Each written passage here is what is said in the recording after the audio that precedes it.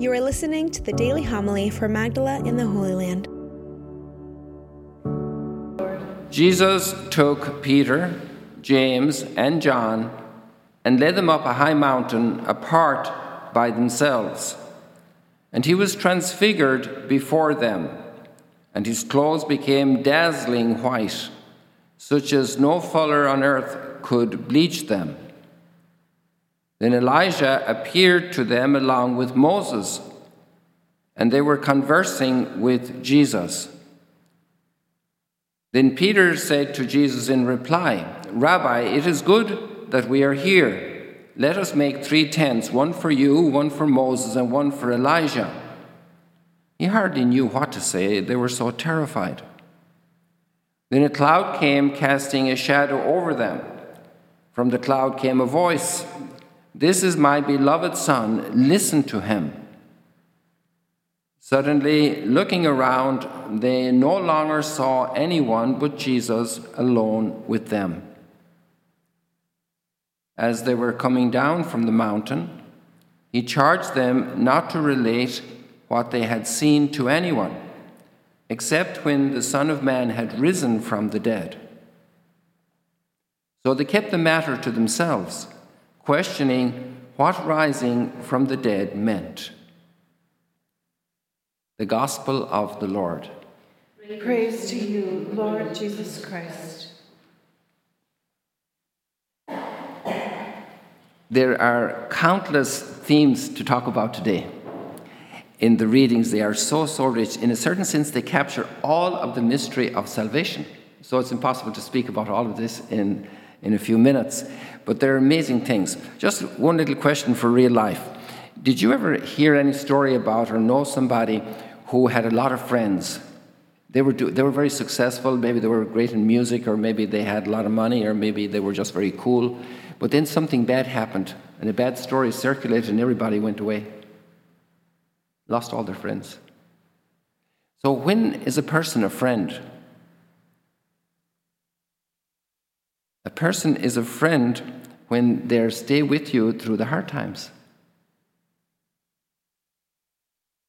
And that's a big test of friendship. And the Arab language, the Arab people have a wonderful custom in the name Khalil. One of our waiters here is Khalil. Maybe you know him. He is very generous. He's very on the ball. He's a very good waiter. He's excellent. He knows when somebody needs something and he brings it ahead of time even. I'm impressed by him. And Khalil is actually the name in Arabic, the pious name, the religious name that the Arab language gives to Abraham, the friend of God. And Hebron, where Abraham and Sarah are buried, is called El Khalil, the place of the friend of God. So it's a very interesting way. How was Abraham a friend of God?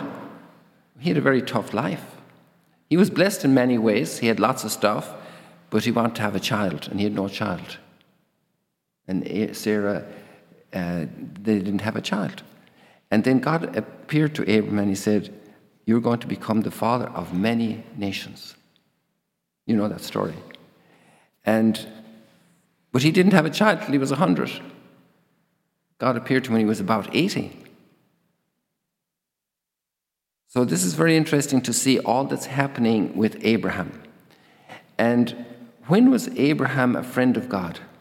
It's especially shown in the reading today, when he is asked by God to give back the gifts God gave him and to trust in God that God will fulfill the promise.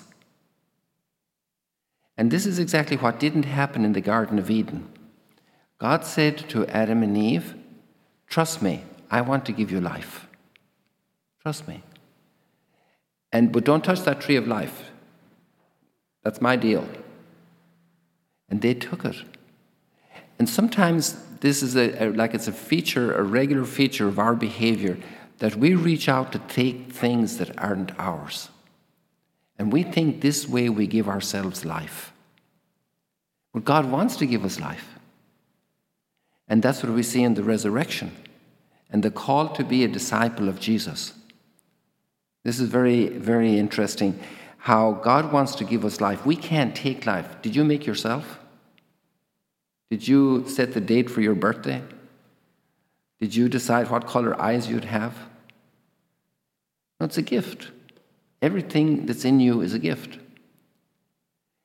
And the temptation of the human being is to hold on to the gifts. And when God wants us to leave something, it's very hard. You left your country. And there were a lot of things that were hard about that, to make the decision to leave. Many times in our lives we have to leave. And actually one of the biggest things we're going to have to do, the biggest leaving, is going to be dying. And in the psalm today there's a very beautiful line about this. A couple of very beautiful lines. That precious in the eyes of the Lord is the death of his faithful ones. This is very beautiful. That God notices our death. And if we're able to leave, a holy death is when we say, like Jesus on Calvary, into your hands I commend my spirit. I'm ready to leave because I trust in your resurrection. I trust that you will give me life. There's another beautiful line in the psalm that we prayed as the response. It's Psalm 116. I will walk before the Lord in the land of the living. Where is the land of the living? Many times when you read different texts in the Bible, you get the impression that the land of the living is here in this world where we're alive. But what is Elijah and Moses doing with Jesus on Mount Tabor? Moses died 1,200 years before. Elijah is 9 centuries before Jesus. And they're on the Mount Tabor with Jesus. What's the land of the living? This is amazing. And who gives them life? They fulfill their missions, very tough missions each of the two of them had, and they're really representing all the great history of salvation. Moses means all the books of the Bible up to, from creation in Adam and Eve up to entry into the promised land. And the prophets are telling all the kings, all the leaders what to do, right up to John the Baptist from Elijah. So here we have an amazing gathering together of all the scriptures. I learned a beautiful thing from yesterday from Kathleen's video for the pilgrimage, that they have in Jerusalem a memory of the bush where the lamb was held that Abraham got to replace Isaac.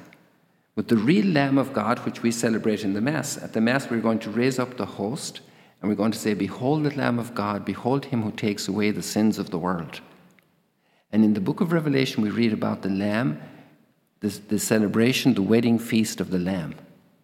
So this Lamb of Abraham goes all the way through to the book of Revelation, this theme. And here we see the great story coming together. And sometimes we go through hard times. We lose a relationship. We lose our country. We lose money. We have COVID. We have all these hard times. And sometimes people are tempted not to trust God. And they say, why doesn't God bless me with health? Why does my baby have to die? Why did this accident have to happen? Couldn't God stop this war? And then we read Romans' letter today. If God is for us, who can be against us? God did not spare his only son. What's that line saying there in Romans? God spared the son of Abraham. Do not kill the boy. But Paul is looking at it and saying, God did not spare his only son, but handed him up for us. The love God has to give us life is measured by Calvary. There we see the incredible gift of God. And then in the resurrection, this life comes back.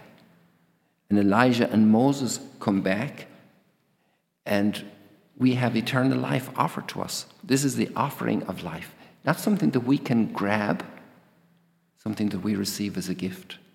And we enter the gift sometimes like Abraham, saying, God, you're in charge. This relationship in work or in family or in challenges of my life with health and other things, I trust you, God. You will give me the fullness of life because you created me forever for the fullness of life. And so I open my heart today, and in this time of prayer together at Mass, we can say to God, here are all my problems. Here are where I have my tears. Here's where I don't want to give back what you have given to me. And like Job, we say, Lord, you give everything, and you can take everything, because I know I always have you. I can always trust in you. I can always live with you. You will always live with me. You will never abandon me. Precious in the eyes of the Lord is the death of his faithful, and especially of Jesus on the cross, through which we all have life.